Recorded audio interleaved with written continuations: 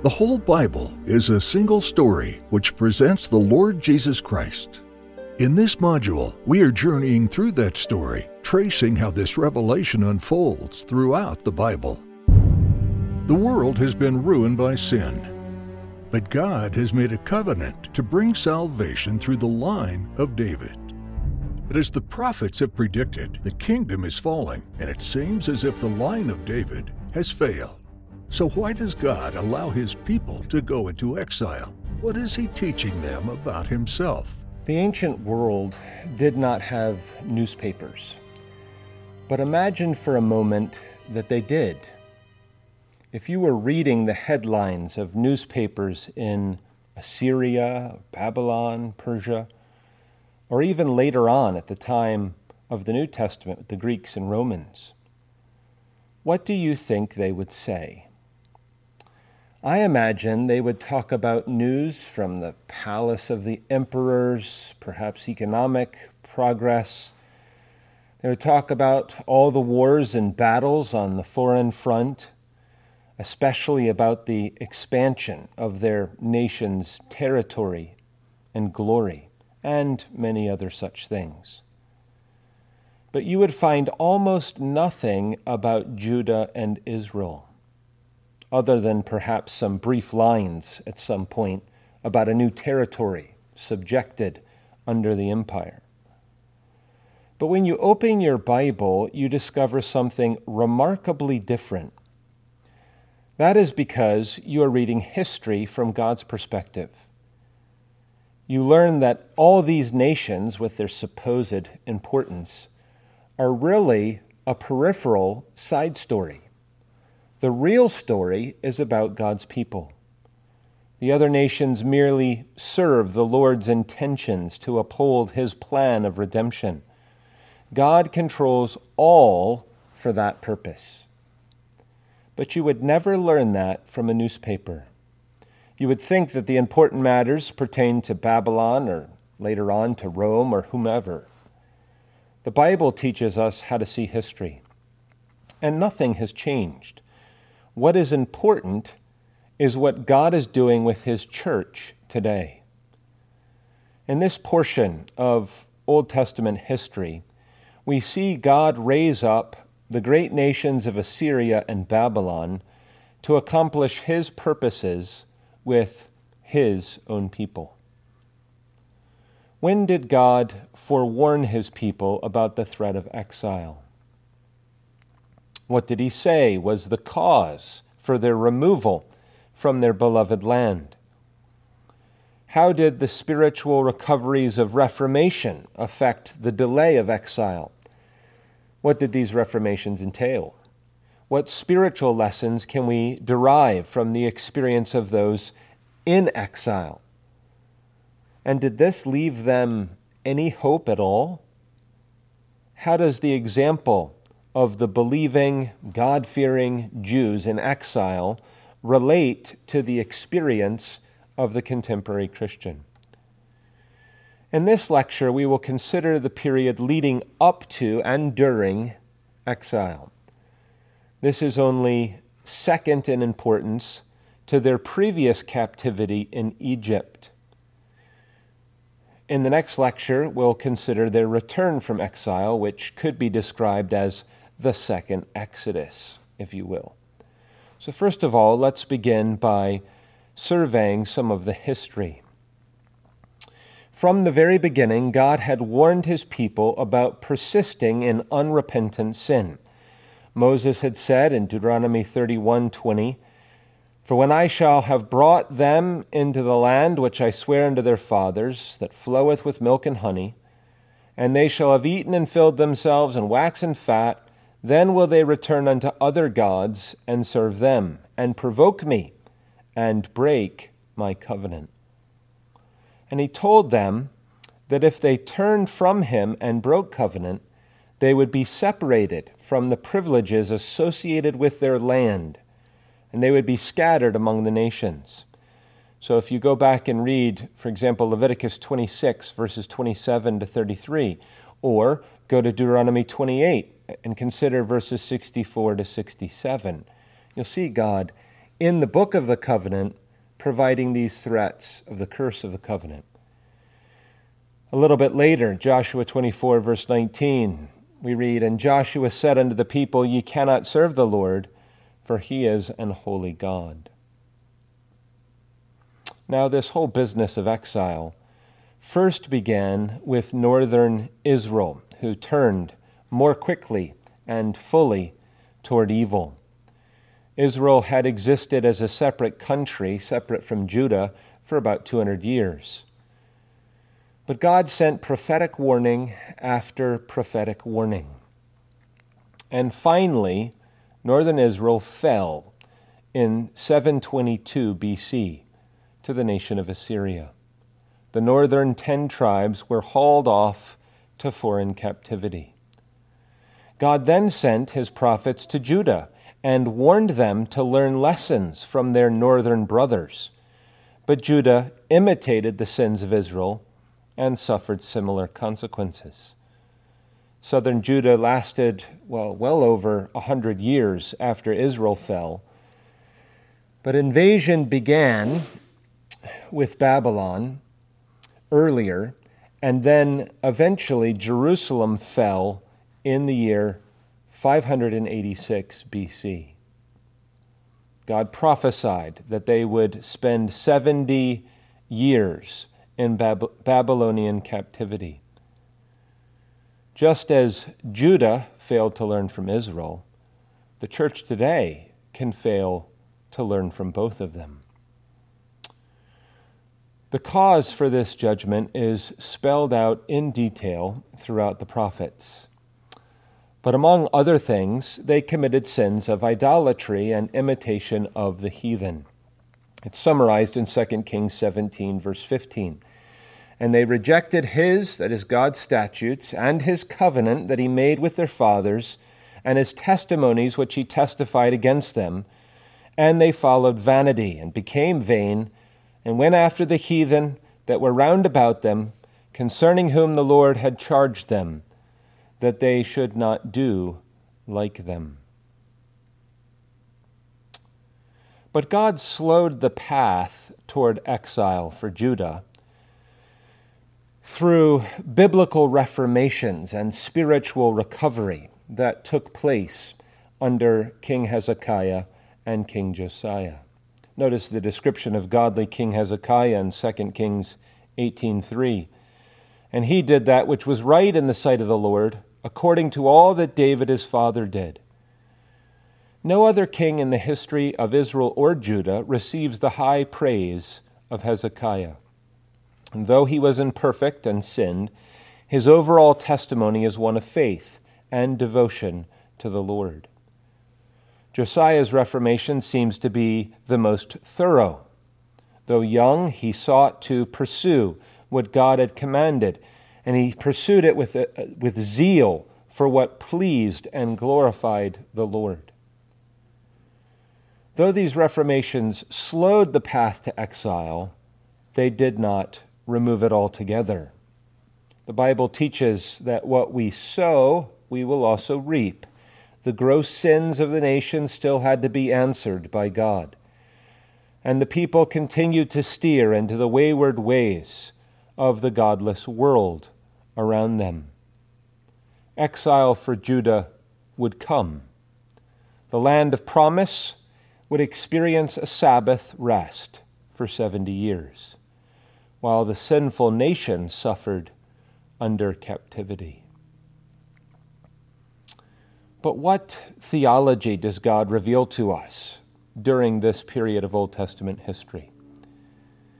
Well, once again, God keeps his promises, both the blessings and the curses of the covenant. This history is rooted in the revelation of the Pentateuch, the first 5 books of the Bible. All that God spelled out in Deuteronomy 28 came to fruition in the face of Israel and Judah's unbelief and disobedience. And God has not changed. In the opening of Romans 3, Paul recounts all of Israel's privileges under the Old Testament. But then the New Testament teaches us to learn from Old Testament history. 1 Corinthians 10, verses 11 and 12, for example, say, "Now all these things happened unto them," the Old Testament saints, "for examples, and they are written for our admonition, upon whom the ends of the world are come. Wherefore let him that thinketh he standeth take heed lest he fall." The whole book of Hebrews, consider, for example, verses 3 and 4, or chapters 3 and 4, that whole book reinforces the warnings about present unbelief and the dangers of reaping the dreadful consequences. So we do well to take heed and to not harden our hearts. The lessons from the prophets during the period of exile are lessons that are just as relevant today as they have ever been. You should also notice God's sovereign disposal of nations. He uses even the enemies of God's people to accomplish God's good intentions toward his people. We sing in Psalm 76, verse 10, "Surely the wrath of man shall praise thee. The remainder of wrath shalt thou restrain." God used Assyria to punish Israel. But Assyria was still culpable, guilty, for their wicked deeds. So God raised up Babylon to destroy Assyria for their actions, while also employing Babylon to chasten Judah.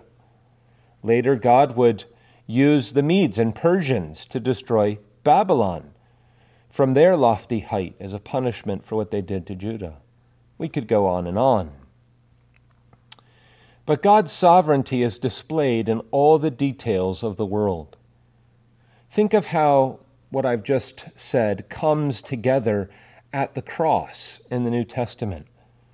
The enemies of Christ are guilty for their wicked deeds in crucifying the blameless Son of God. But the Lord ordained these events for the salvation of his people, their good. Peter says to the Jews in Jerusalem in Acts 2 on the day of Pentecost, verse 23, "Him, that is Christ, being delivered by the determinate counsel and foreknowledge of God," there's God's sovereignty, "ye have taken and by wicked hands have crucified and slain." Well, there's the Jews' culpability. You see the same thing in Acts 4, verses 27 and 28. It says, "For of a truth against thy holy child Jesus, whom thou hast anointed, both Herod and Pontius Pilate with the Gentiles and the people of Israel were gathered together, for to do whatsoever thy hand and thy counsel determined before to be done." Were these wicked individuals responsible for the guilt of their wicked deeds? Yes, absolutely. But had God sovereignly ordained it all to accomplish his purposes? Yes, indeed, he had. God has a sovereign disposal of all the nations. But the prophecies during the period of exile also include God's intentions in the future. And many things could illustrate this. But for example, in Daniel 2, and again in chapter 7, God reveals in a dream a great image to Nebuchadnezzar, depicting 4 nations that would arise. And it depicted Babylon, the Medes and Persians, the Greeks, and lastly, the feet, which was the Roman Empire. And he foretells that in the days of the last kingdom, during the Roman Empire, he says in Daniel 2, verse 44, "Shall the God of heaven set up a kingdom which shall never be destroyed, and the kingdom shall not be left to other people, but it shall break in pieces and consume all these kingdoms, and it shall stand forever." This foretold of the establishment of Christ's invincible kingdom at the time of the New Testament, when the Roman Empire was in power. Later on in Daniel, we learn more about the coming of the Lord Jesus Christ.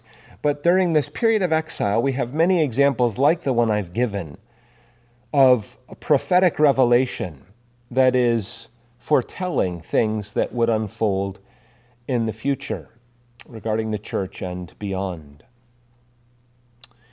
It is important that you remember all that we covered about the land in the lecture that was entitled Kingdom. Remember those points of theology about the significance of the land of Canaan, the land of promise?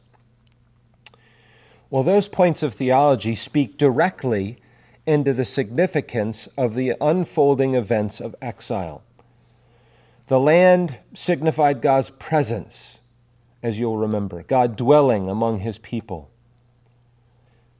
Well, their wholesale unbelief and apostasy resulted in their removal from God's favorable presence. That's what's taking place during the exile, their removal from the land itself and the destruction of Jerusalem. Israel was cast out of the land of promise, cut off from the Lord. A New Testament parallel can be seen in the spiritual realities found in the ordinance of church discipline, for example, excommunication, where the unrepentant and rebellious are removed from the visible church, the dwelling place of God, and lose the place of those privileges. Well, that brings us to the connections between the prophetic period of exile and the New Testament. First of all, the Old Testament reformations under Hezekiah and Josiah provide enduring patterns for the church in all ages. When the church begins to adopt the ways of the unbelieving world and to corrupt God's appointed worship, they must retrace these same steps in returning to the Lord. If you study church history, you'll notice, for example, the close parallels between the patterns of these Old Testament accounts and God's great work at the time of the 16th century Protestant Reformation and the 17th century Second Reformation. Every time men forsake God, and forsake God as God by putting themselves in God's place and walking after their own devices and the imaginations of their evil hearts, then follows the evil ways of sins against man to man.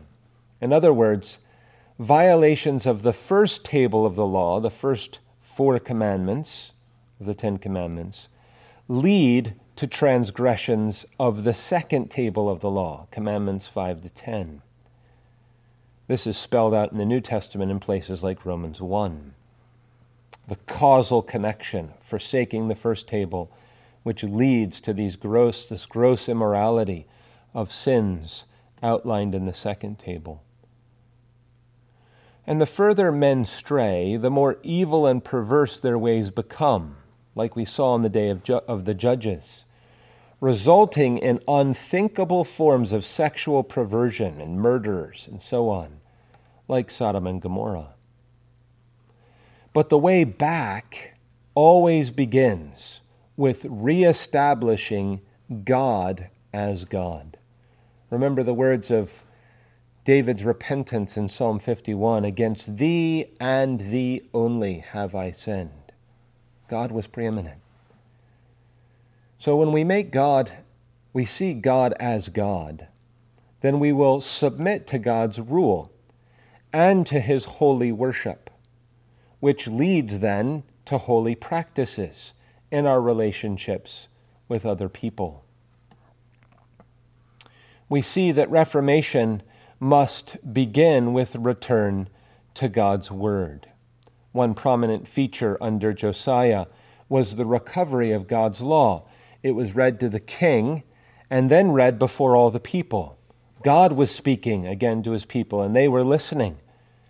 This revelation produced acute contrition for sin, humiliation, and the fruits of repentance.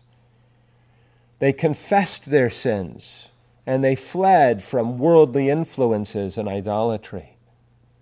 They made their top priority the removal of all of this idolatry and the restoration of God's commanded worship ordinances. The same was true in the Protestant Reformation. The recovery of God's Word being brought back to center stage within the church, God being recognized as God, and the first priority, therefore, given to the reformation of God's worship.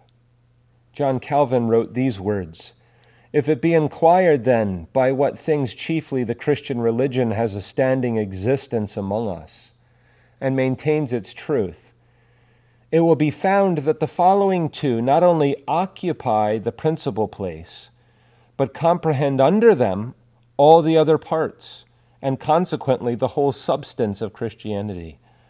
That is, a knowledge first of the mode in which God is duly worshipped, and secondly, the source from which salvation is to be obtained." End of quote. These Old Testament reformations involved a return to God's biblical law of worship, which resulted in a return, consequently, to godly living more generally. When God is given his place and our allegiance to him is our first priority, it will bear the fruit of godly living in other areas of life. Secondly, we must not forsake our own mercies. When God's people sin against the Lord, God's chastening serves to train them in his ways and to turn them to himself. So discipline is a mercy and a mark of God's love. Hebrews 12, verses 5 to 11, reinforces this point. Part of it reads as follows, "And ye have forgotten the exhortation which speaketh unto you as unto children. My son, despise not thou the chastening of the Lord, nor faint when thou art rebuked of him. For whom the Lord loveth, he chasteneth, and scourgeth every son whom he receiveth. If ye endure chastening, God deals with you as with sons. For what son is he whom the Father chasteneth not?" Goes on a bit later.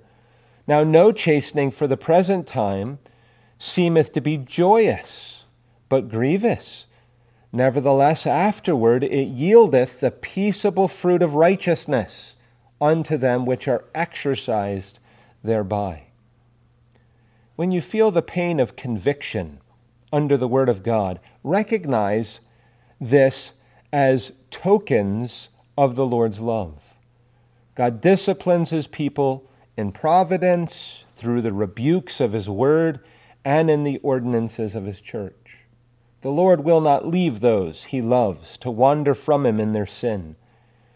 While this correction comes with a painful sting, God designed this chastening to produce beautiful spiritual fruit. Another connection that we should draw is this. Some of the godly, that is, the God-fearing Jews, during this period suffered with the rest of the nation, and they themselves went into exile. Daniel and his 3 friends are one example. But they remained tenaciously loyal to Jehovah. They upheld his law and sought his glory amid the devastating circumstances of exile. For the New Testament Christian, our ultimate home is centered in the Jerusalem above, in the words of Galatians 4. The New Testament describes Christians as what amounts to exiles. It uses language like foreigners, strangers, pilgrims, aliens, sojourners. This is a description of the Christian in this world, separated and en route to their heavenly abode. Peter opens his first epistle to the scattered believers with these words, "To the strangers scattered throughout Pontus, Galatia, Cappadocia, Asia, and Bithynia, elect according to the foreknowledge of God the Father, through sanctification of the Spirit, unto obedience and sprinkling of the blood of Jesus Christ. Grace unto you and peace be multiplied. He goes on in chapter 2, verses 11 and 12, to exhort God's people in all ages. Dearly beloved, I beseech you as strangers and pilgrims, abstain from fleshly lusts, which war against the soul, having your conversation honest among the Gentiles, that whereas they speak against you as evildoers, they may by your good works, which they shall behold, glorify God in the day of visitation. We live as exiles in loyalty to Christ and in opposition to the sinful ways of the world all around us.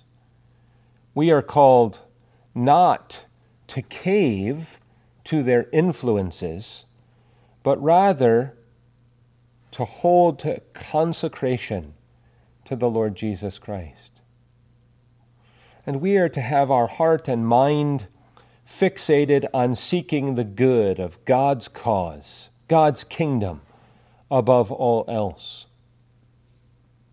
Psalm 137 was a song that was penned during the Babylonian exile. And it is a song that remains the Christian's heart cry. In Psalm 137, verses 5 and 6, we sing, "If I forget thee, O Jerusalem," New Testament Christian thinks of the church, "let my right hand forget her cunning. If I do not remember thee, let my tongue cleave to the roof of my mouth. If I prefer not Jerusalem above my chief joy." As we consider the experience of the godly who suffered during this period of exile, there's a great deal for the contemporary Christian to learn. How do we live as those who, by way of equivalency, also are exiles in a hostile world with pagan influences that are all around us? We live as those that have our devotion and loyalty fixed on Christ himself, walking in his ways, upholding his word, pursuing his glory. And we have at the very center of our heart a concern for his cause, his kingdom, Zion, the church of the Lord Jesus Christ in this world. We recognize that all the fanfare that passes in the public media about nations and about all of their accomplishments are really the side story. That the main story continues to be God's work of redemption carried out through his church. And we view our present time and recent history in light of those biblical, theological truths.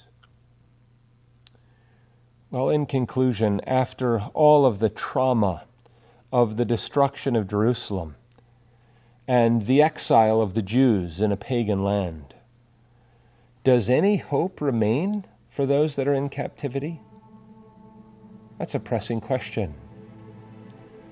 In the next lecture, we will consider their deliverance and their return under what could be called the second great Exodus.